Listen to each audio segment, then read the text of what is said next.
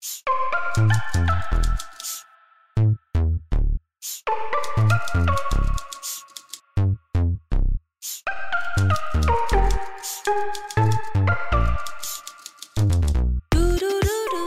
Wei, an American nonfiction writer familiar to Chinese readers through Chinese Documentary Trilogy, River Town, Oracle Bones, and Country Driving, came to China in the mid and late 1990s.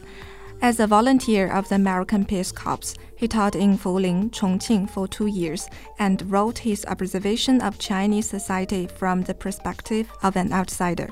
After many years' absence from China, He Wei returned to this familiar and also fresh land in 2019. Settled in Chengdu with his wife, Zhang Tonghe, and twin daughters, he now teaches nonfiction writing and freshman composition classes at Pittsburg College of Sichuan University.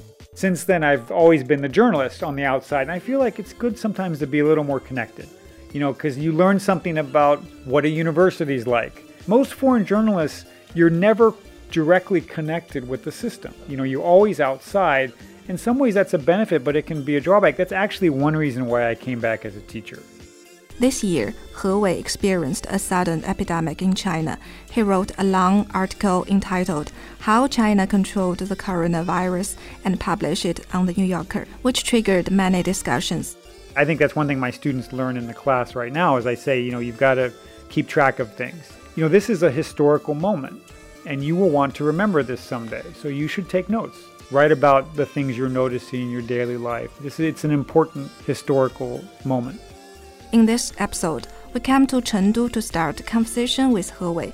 From this dialogue with him, we may be able to understand the writer who is famous for writing Chinese documentary themes, looking back on the past China and writing, as well as his observation and confusion about the present.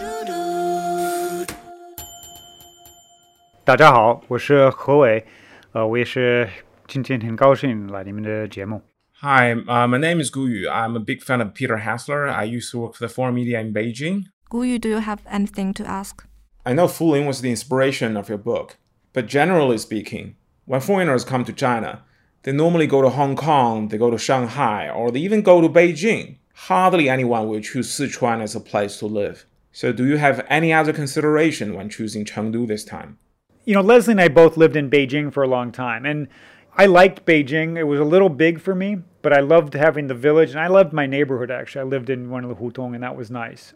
But after all of those years there, we felt like, and actually when we lived in Beijing, both of us did all of our reporting outside of Beijing. I almost never wrote about Beijing. So I would go to Zhejiang, or she would go to Dongguan, and she had an apartment there. I would go to Zhejiang, and there was a hotel. I would stay there for a week, but with children, you can't do that as easily.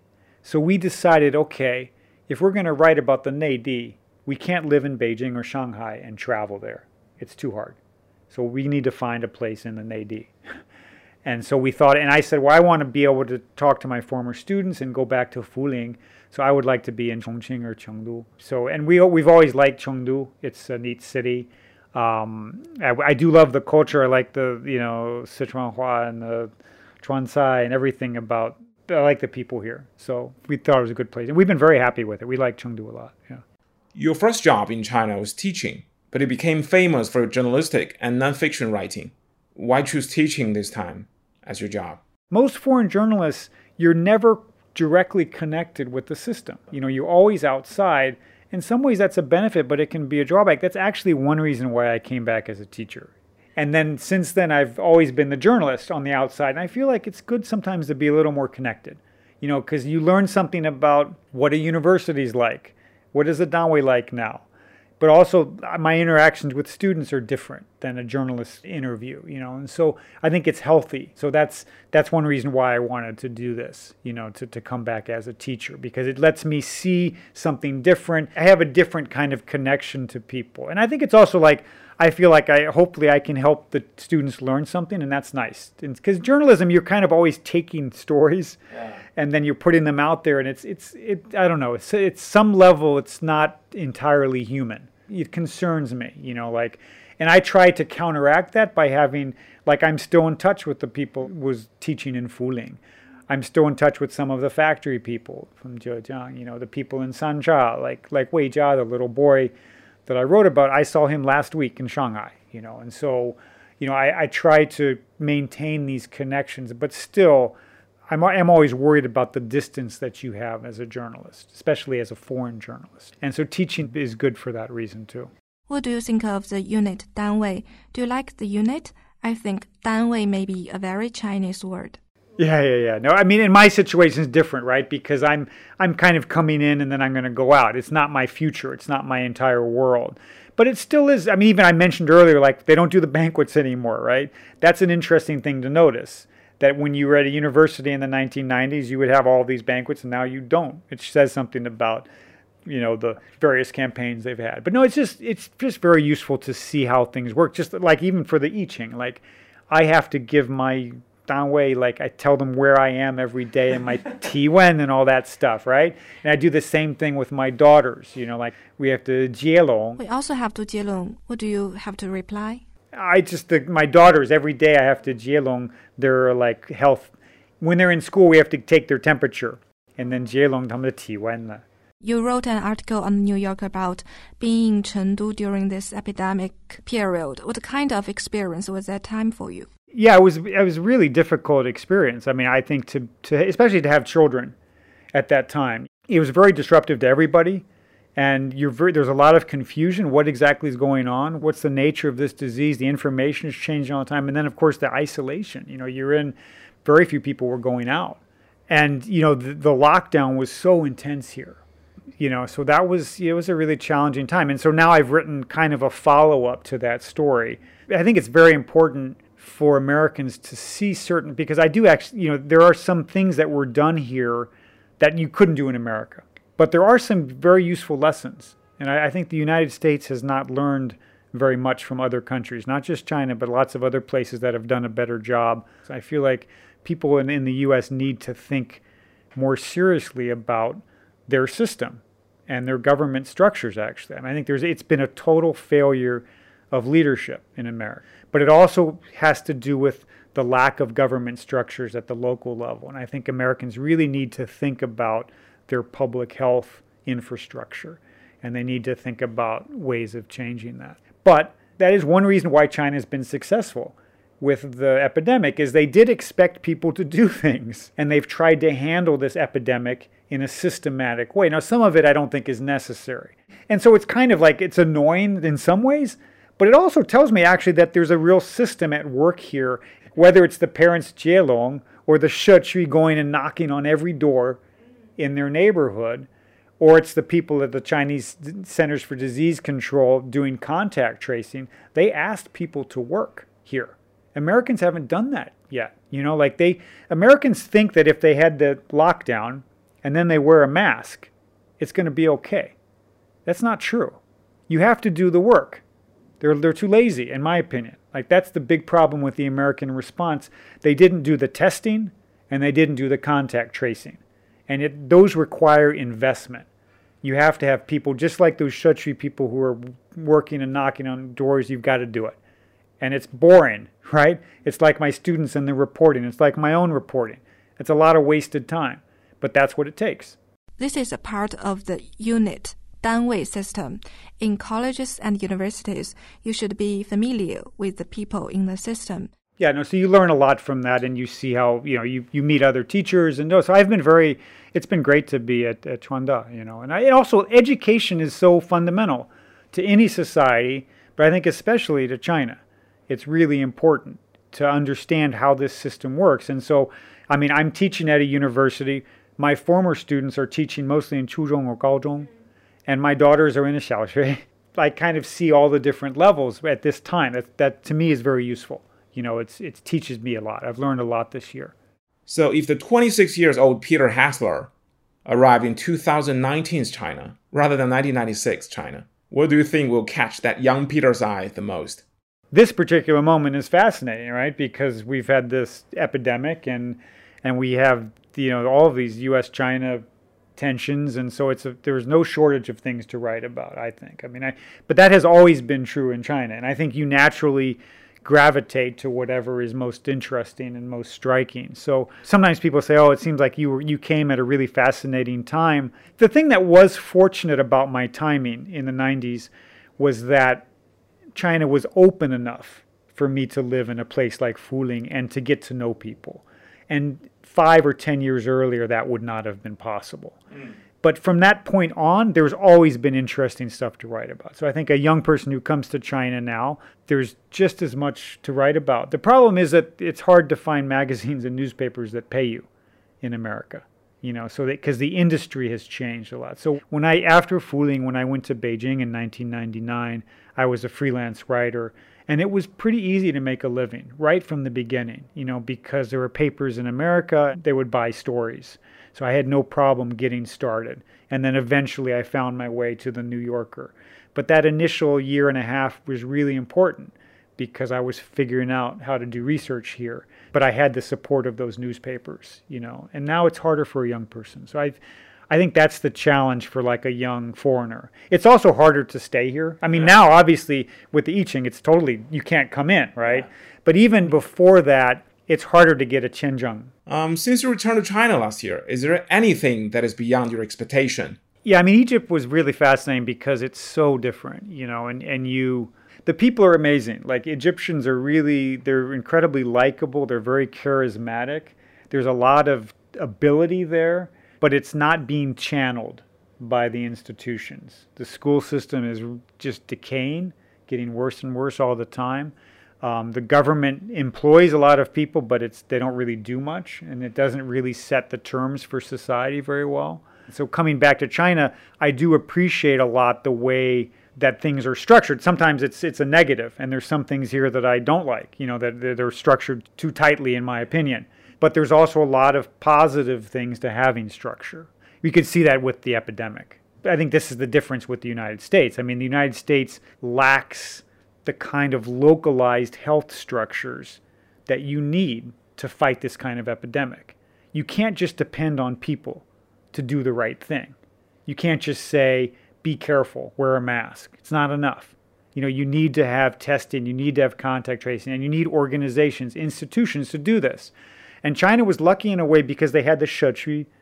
They used those a lot. That was a very useful structure because they could direct those people and they could recruit new people to help them. A lot of this, especially the contact tracing, the people in the Shechui did a lot of contact tracing. They would help, they would have an epidemiologist who's directing it, but they would have those people help them with phone calls, also with getting information. They go and knock on your door and they, see who's living in the apartment. They tell you what the situation is.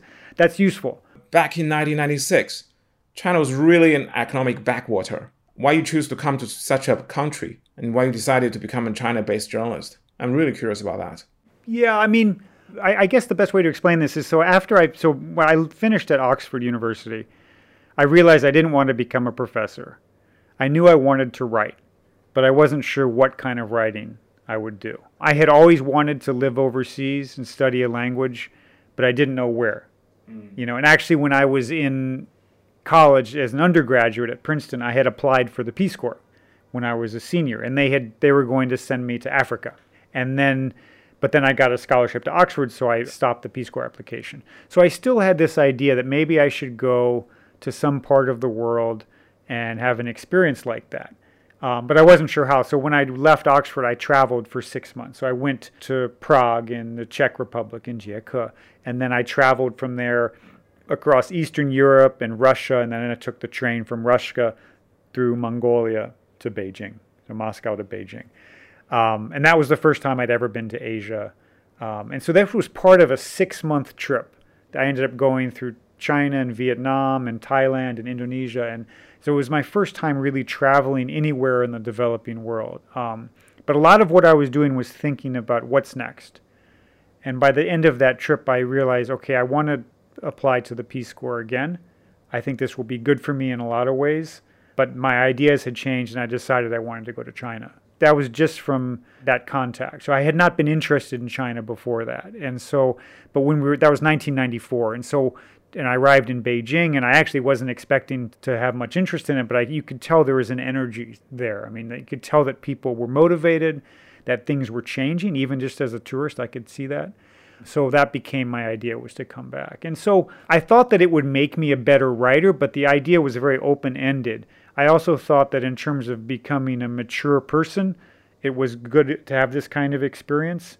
I also thought it was a useful thing to be involved in this kind of exchange where I was teaching, but I was also learning about a place. I thought that was a really important experience. So all of those ideas were in my head, but I didn't have a specific goal. Like, I didn't go there thinking that I would write a book. That actually was not at all what I planned, because I was only 27 and I hadn't written very much. So I didn't think that I was at a level where I could do that.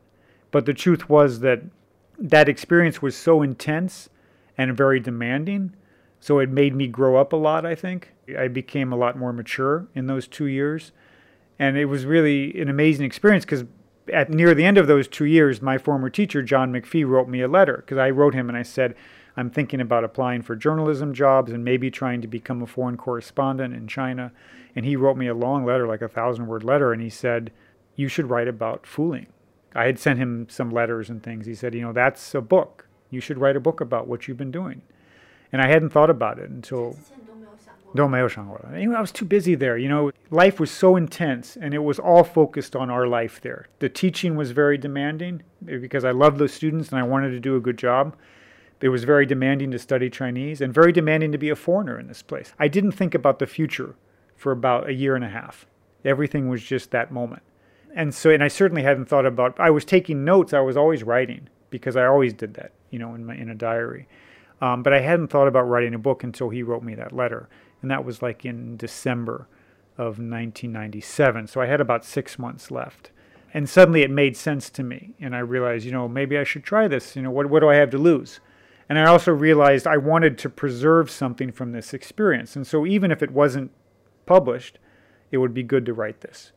But once I started writing, I realized that my voice had really changed, like my writing voice. It was kind of an amazing experience, because just when I would sit down and type and describe this place and the people I knew, I had a lot more confidence. And that was because I'd grown up, because those 2 years were like 10 years in terms of they had forced me. There were many experiences that embarrassed me. There's parts in the book that I'm not proud of, where I would get angry at people. As a foreigner in that place, there was a lot of pressure on you, and you made mistakes, and that was a good experience, to recognize my own weaknesses and my own flaws. And I also had to change a lot of my ideas. That's also a really good experience for a young person to have. Have you ever made an experience conversion in your writing? Because you just said that you may encounter some difficulties in life and those things that make you feel very embarrassed. But it seems to be presented in a very humorous way in this book. But there was also a lot of humor. So our daily life, there were things that were very difficult. But it was mostly enjoyable, and we laughed a lot. Adam and I would take a lot of pleasure in the funny things that happened, and sometimes we were part of the ridiculousness of the situation. And so, actually, when I wrote the book, the first draft, and I sent it to Adam, he said, he's like, I think this is really funny in these parts, but he said, sometimes I wonder, are people going to think you're making fun of this place and these people? So I had to really confront that. And I had to think about, is the humor appropriate or not? And I finally decided that's the reality. And that's how we dealt with the place. And the people there had a good sense of humor.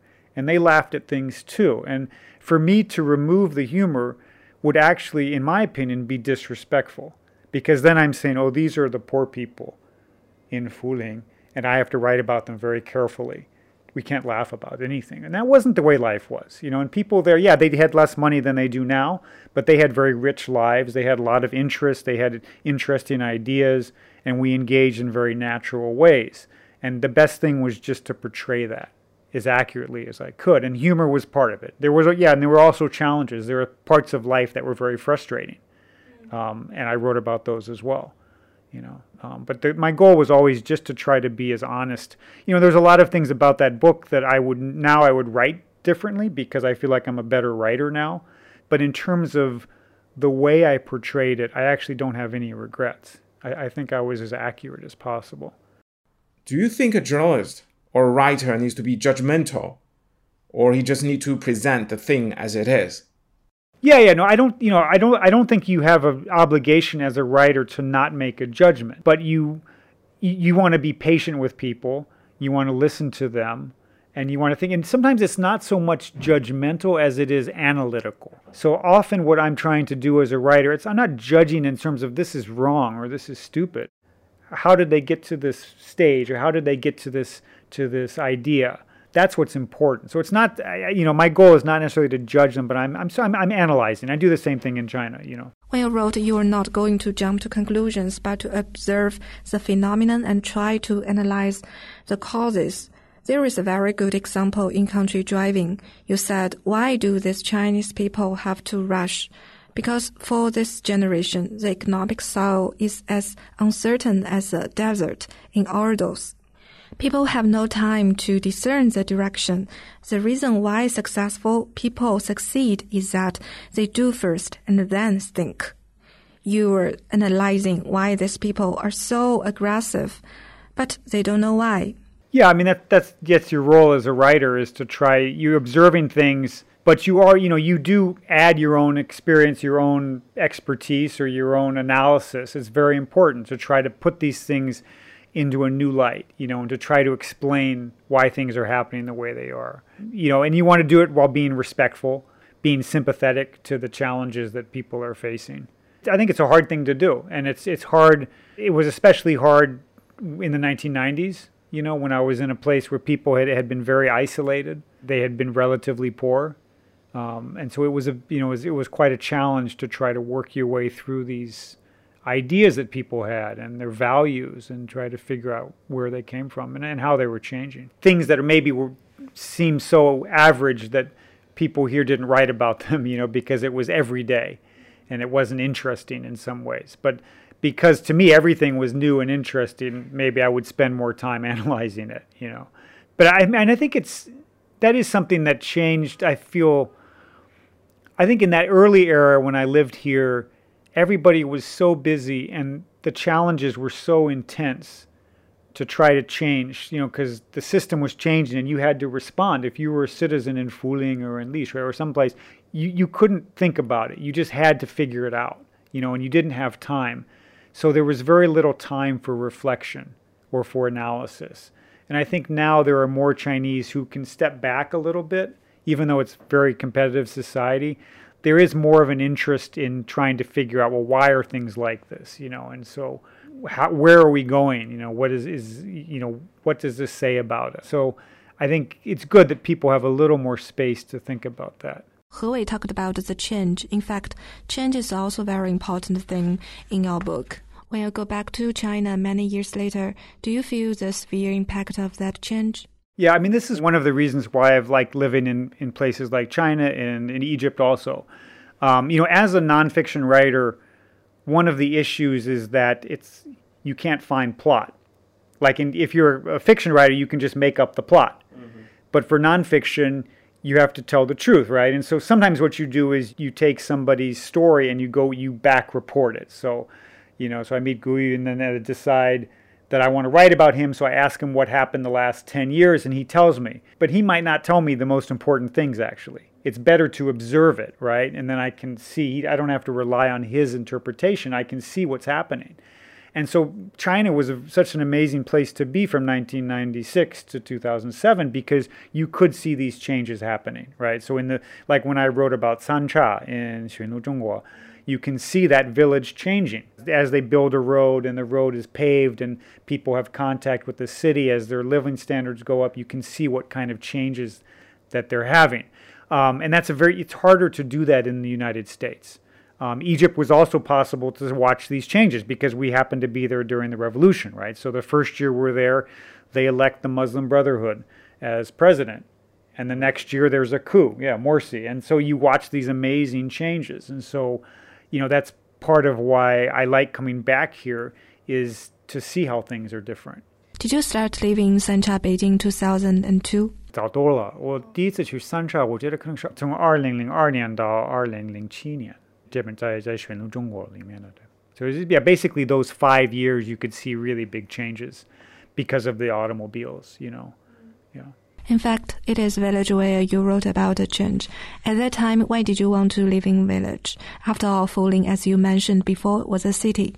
Yeah, I mean, the most basic reason I went to Sansha was actually because I moved to Beijing in 1999. And then after I'd been there for like a year and a half, I felt like my life was maybe too focused on the city, and I wanted to have some kind of place outside of the city. I also sort of wanted a different community, like a smaller community.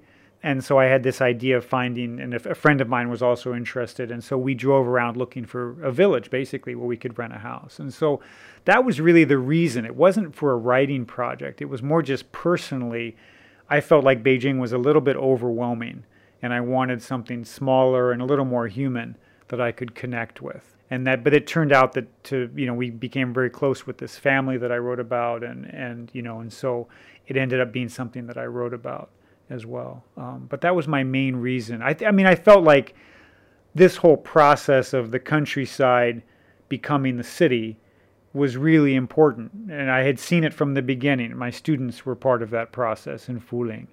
And so I was very aware of it. And I felt like as somebody who's documenting what's going on in this country, I felt some responsibility to try to write about that. In the same way that I wanted to write about the factory. So when I wrote about Li Xueshun in Zhejiang, the main reason I wanted to do that is I felt like, this place, China, is manufacturing so much for so many parts of the world. I should know more about that. I want to spend time in a Kaifa-chu and in a Gongchang and get to know it well. And so I felt like in order to really portray this place, that was some background that I needed to have. It's interesting that the hostess of the family you met in Sansha is also a female worker, which connected the village with the factory. Why do you think it's important to write about female workers' life? Well, it was, again, that was an issue you could feel in Fuling. I wrote a lot about the status of women, too. You would see it from my female students, many of my best students were the female students. And so I was, and a lot of the ones who stayed in touch with me after they went away were the girl students, and who went to Shenzhen, to Dagong and so on. And so I was very conscious of that issue. And also it seemed like an important part of China's changes, was you could see the value of women was changing, actually. I felt like when I first was in Fuling, the families were still really emphasized boys, and that changed a lot actually in that decade. If you went to the Nongcun, people would talk about how they needed to have sons, and they would look down on their girls, and some of my girl students would write about that experience in their own families. By the time we left in 2007, there was less of that. It still existed, but partly because women were very important to the new economy, and they were valuable. They had good jobs. Families also valued them. So you would see that change. That's a kind of change. And, my wife wrote about that in much more detail than I did. And so in her reporting, you can really see how those things were changing. So out of the China Trilogy, River Town, Orga Bones, and the Country Driving, which one is your favorite? Which one do you think have the highest literary value? I don't know.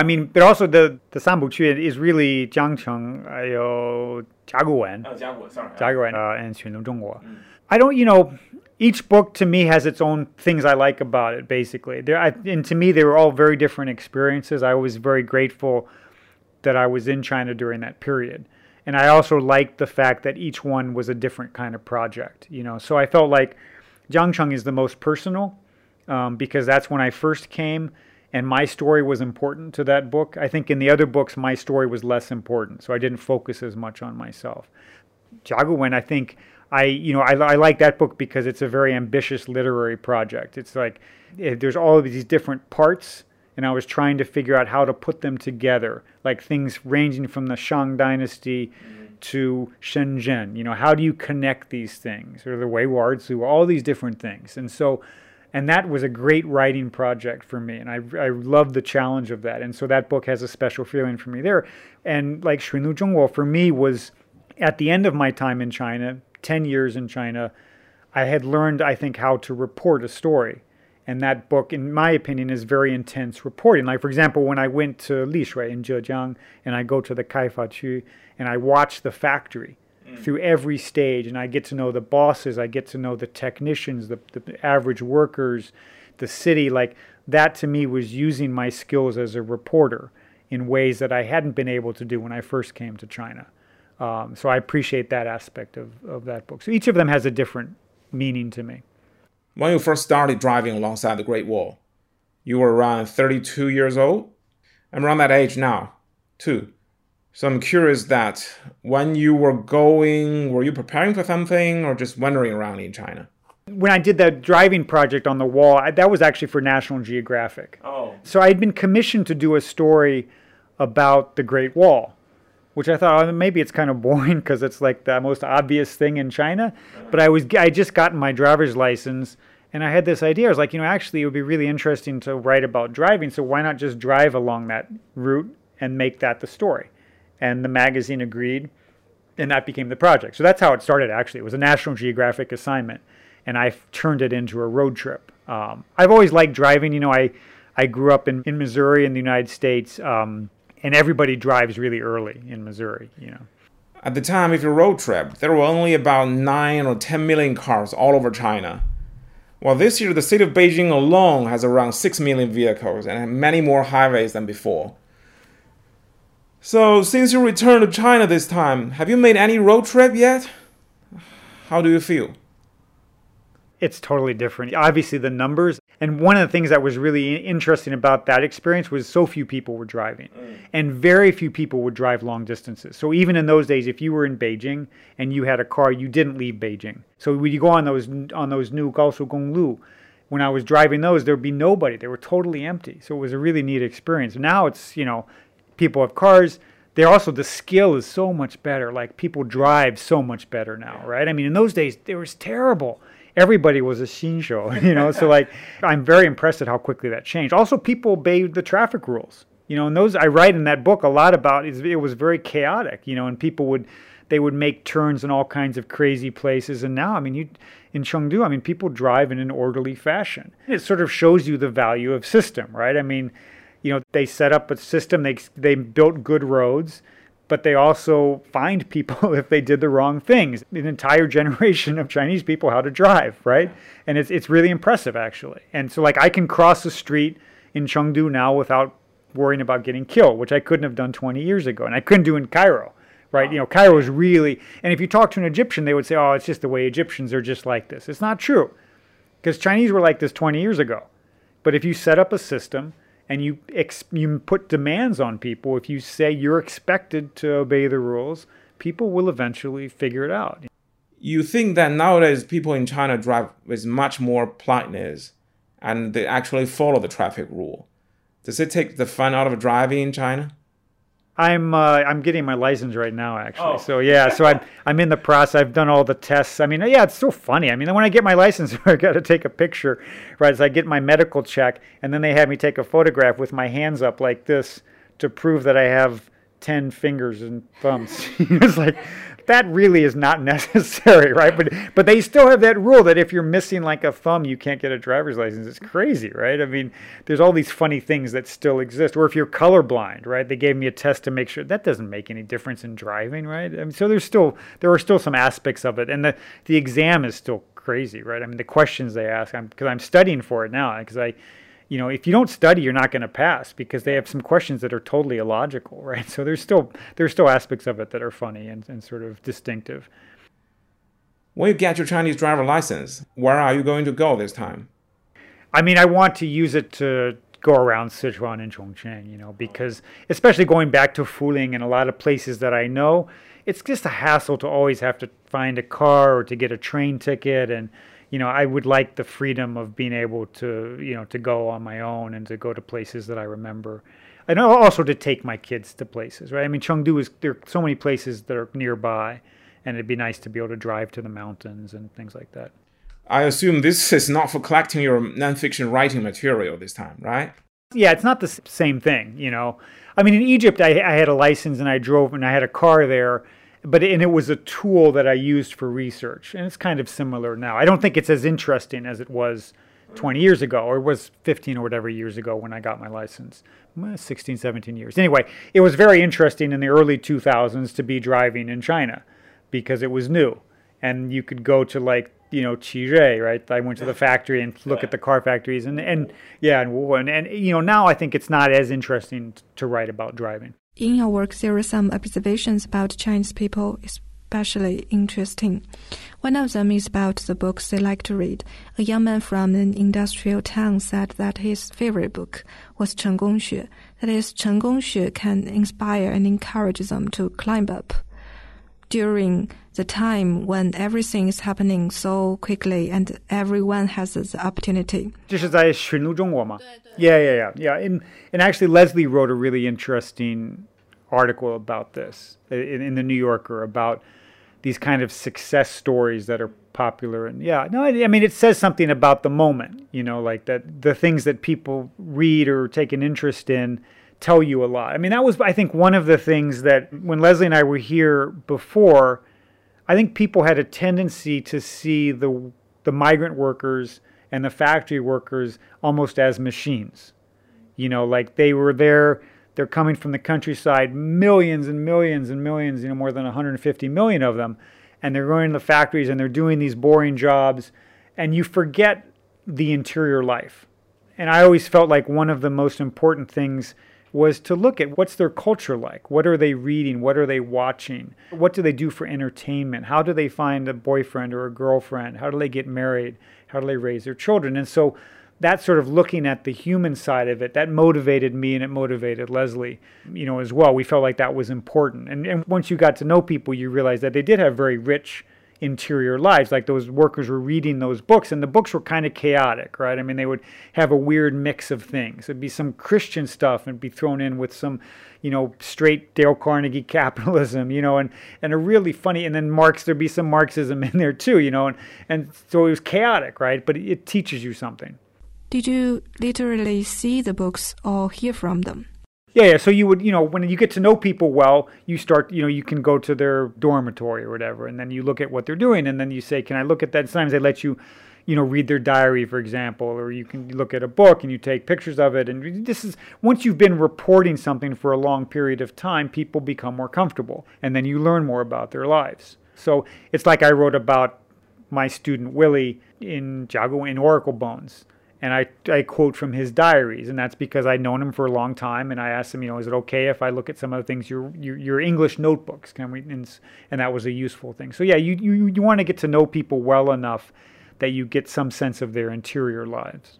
Yes, when I read Zhang Tonghe's Factory Girls, I have a very strong feeling that she really established a very close relationship with those girls. Yeah, and it's, she could have a contact with them that I could never have had. I mean, this is one thing, as a reporter, you have your identity, and there's certain things that each identity is good for. Like for me as a Weigoran, like I could go into Li Xueshun, and people thought I was kind of weird and interesting, so they were sometimes more patient with me. And I was also very fluid. Like in the factory, I could talk with the Laoban, I could also talk with the Gongren, and everybody could talk to me because I was a little bit weird. But I couldn't get to know like young women the same way that Leslie could, so that was something that she could do that was unique to her. Like I couldn't go and talk to those young women in the same detail that she could. And so that made sense for her to do that project. So you figure out the project that's appropriate for you. And the way that I covered Li Shui was, I thought, the best way to use my identity. And the way that she covered Dongguan was the best way for her to use her identity. But yeah, it's very important to get to know. But I mean, like when she would go to the countryside, for example, and with the workers, when they went back for Chunjie and she would go with them, they treated her like a Chinese person. So she would sleep in the bed with all of them. Yeah, they use one bucket of water to wash, and first you wash and then I wash, and she would do the same thing. Now, if I go to the countryside, they won't do that because I'm the Laowai. So they always will treat me with a little more respect and a little more separation, even if I know people very well. So there's a limitation there. But with her, I mean, she was basically like a Chinese person in their eyes. So she could have a different type of contact. Yeah. But another question is that you can join the banquet more than Zhang Tonghe, and there are occasions that manifest the order of power. Yeah, yeah. That's why it was easier for me to talk to the bosses and the other people. So my identity was a little more fluid. I could move up and down in the factory. So it was interesting because she did a very focused look at this group of people, the young women who worked in the factory. And when I wrote about the factory in Li Xueshun, I was looking more at the whole factory, like the different, but none of the parts did I look at as closely as she did. So it's different approaches, and you learn different things from each one. So you wouldn't say, this is valuable, that's not. Like, they're both valuable. And so that's one reason why it's important to have diversity in your reporters. Like, it is useful to have some people like me. It's also useful to have Chinese people, obviously, writing about China. It's also useful to have Chinese Americans. They have a different perspective. So you want to have all different perspectives. You used to drink with leaders, 领导, when you were in Fuling, and then you had to deal with some leaders in Li Shui factory. Did you feel something human, 人情, in the banquets? One thing that's funny is that now there's no more of that. Oh. Because there's no more banquets at Chuanda. Like, there are all of those scenes from Fuling where the Ganbei and all of that, it's done. That's a big change. Yeah, no, I mean, that's part of the, you learn a lot in those situations. So in Fuling, when I would go to those banquets, we kind of hated it in some ways, but it taught us a lot. In the factory, it was really interesting, and to get to know the people well. And yeah, it takes time. That's the whole thing. I mean, all of these projects, so that's one thing that's the same for Leslie's project and for mine, is both of them take time. Like, there's no way around that. There's no shortcut. It's not efficient. You have to just be there. I tell my students that. Reporting is boring. It's not fun. Going out and being a journalist, you spend a lot of time that's wasted. It seems, you're just there and nothing's really happening. I would spend hours in that factory in Li Shui and nothing interesting would happen. But you're doing that because you don't know when something interesting will happen and when you will learn something. And it accumulates over time.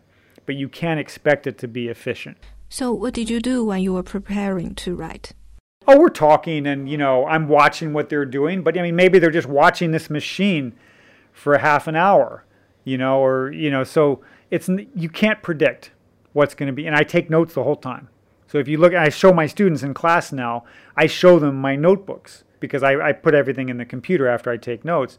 And they can see, like, all of these details that I'm taking. And most of them don't make it in the story. Like I show them in my class.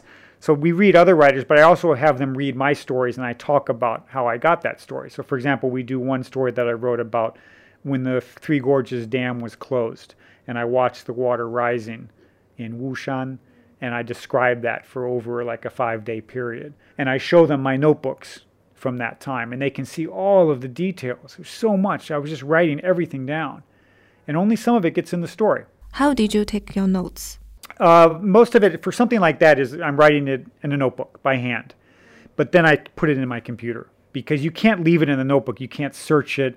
And after a while, you can't read it anymore because it's written really messily. So I always take notes by hand, and then I put them in the computer, and then I can go back to them. Like I can go back, like I can go to my Fuling notes I still have in my computer. Did your habit of taking notes begin in Fuling? Yeah, I mean, there's no other, when you're walking around, you have to take notes, right? And so you have to do it by hand. But I mean, nowadays, like if I do a sit-down interview, like if I'm interviewing an epidemiologist, I usually have my computer and I'll just type because it's more efficient and it doesn't disrupt them. Sometimes I record things, but not always. When I was having lunch with Mr. Hessler in Hangzhou, he took his notebook from his pocket and wrote down what I said to him. I was really excited and thought oh my God, I'm going to make it to the New Yorker or maybe even to his new book. I show my students I always have a notebook with me. It's always in my pocket. Do you know there's an old saying in China, 好记性不如烂笔头? I think the proper translation for that is the faintest ink is better than the best memory. Good memory. 不如烂笔头. You always forget. So that's one thing you realize when you take notes. And also, if you don't record it, it's amazing how much you forget. Like Leslie had a situation where she lost a lot of her notebooks in Egypt. And so then they were stolen, some stuff was stolen. And so she tried to remember as much, she typed everything she could remember from these reporting trips. Then later, we found the stuff. So she got it all back. And when she compared, she realized, oh my God, everything was wrong. Like she had forgotten so much. So it's really important, so you have to keep, I emphasize I think that's one thing my students learn in the class right now is I say, you've got to keep track of things. And I told them, during the I Ching, I said, this is a historical moment and you will want to remember this someday. So you should take notes, remember, write about what's going on, write about the things you're noticing in your daily life. It's an important historical moment. As I know you're not alone. In China back then, you're one of the Peace Corps. The other members in your group did the same kind of writing, right? Like Mei Yingdong and his Northeastern China stories. Yeah. No, he was not my group. He was 1 year ahead. But also Rob Schmitz was my year. And Rob Schmitz was, he did the Changlilu. Yeah, so he wrote that, and it's really amazing how many writers came out of that program, because we were not, the Peace Corps it's not really a college program. It's not like they take the best people from the top universities. Actually, I went from Princeton. It was very unusual. I didn't know anybody else from my class at Princeton who joined the Peace Corps. Yeah, it's not an elite thing, not at all. It's a lot of like state universities, like Rob Schmitz. So he went to the University of Minnesota at Duluth. It's a good state school, but it's not like the top, not like Berkeley. It's not like University of Virginia. His father was a tradesman, so he did something like with plumbing. I can't remember, but he was not a Jishifenza at all. And Rob had he did not want to be a journalist. He had trained to be a teacher in college, and that was his plan. But being in China changed his ideas. And so he got interested in journalism, and he realized he could probably do it, so he learned how to do it. And so it's interesting. That experience turned a lot of us into journalists. So my group had only 13 volunteers, and 3 of us became writers or journalists, because there was also Craig Simons, and he wrote a book called The Devouring Dragon about the Huanbao in China. And so all 3 of us wrote books.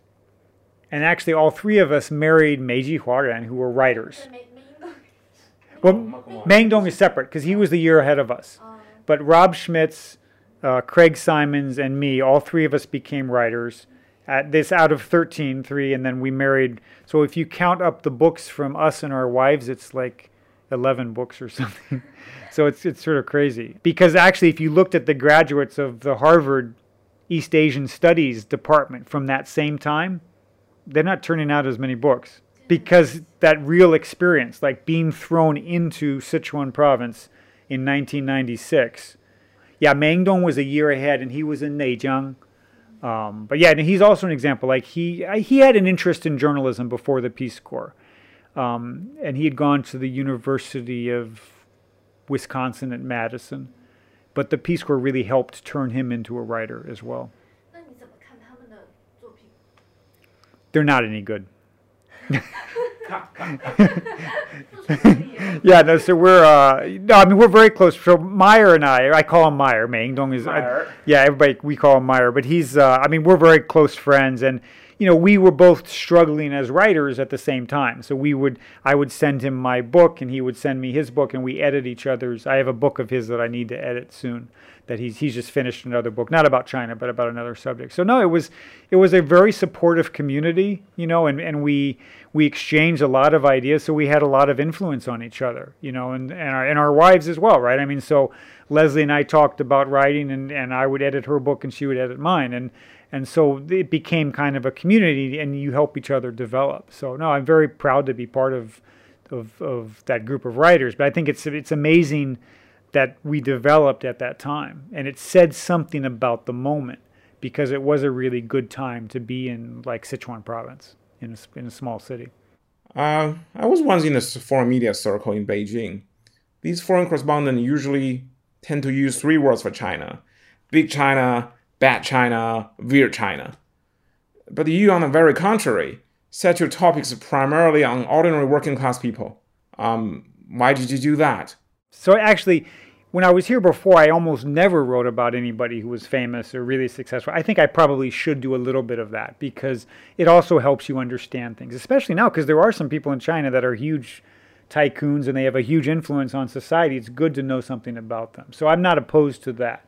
But I also do think it's important to write about sort of average people. And it's true that all of the people who came out of the Peace Corps wrote about these kind of people. And why? Well, because we started out in places like Neijiang, or Rob Schmitz was in Zigong, I was in Fuling. These were average places. It was not Beijing, or Shanghai. Also, we were all in Danwei, right? We had a real job. We were in the TGNA, right? I mean, so that's also a very useful experience. It's different from, and I was very grateful for that, actually, because it gave me a totally different perspective.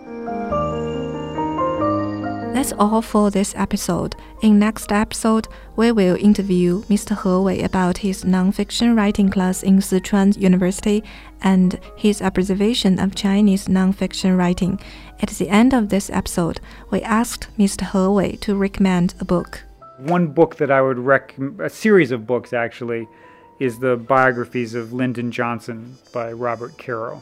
Caro's an incredibly meticulous researcher, and he's done this amazing job of explaining who Lyndon Johnson was and what his life. And he's a president that most Chinese don't really know much about. He's not one of the most famous presidents for Chinese people. But I think actually you learn really important things about America by reading his story, especially about race, because he was involved in the civil rights movement and also in Vietnam War. So it's a great way to learn about American history. And his books here have been translated by He Yujia, who's a really good translator. And so, I think there's 2 of them out, and maybe the second one's about to come out. Anyway, they're steadily coming out in Chinese. So those are great books.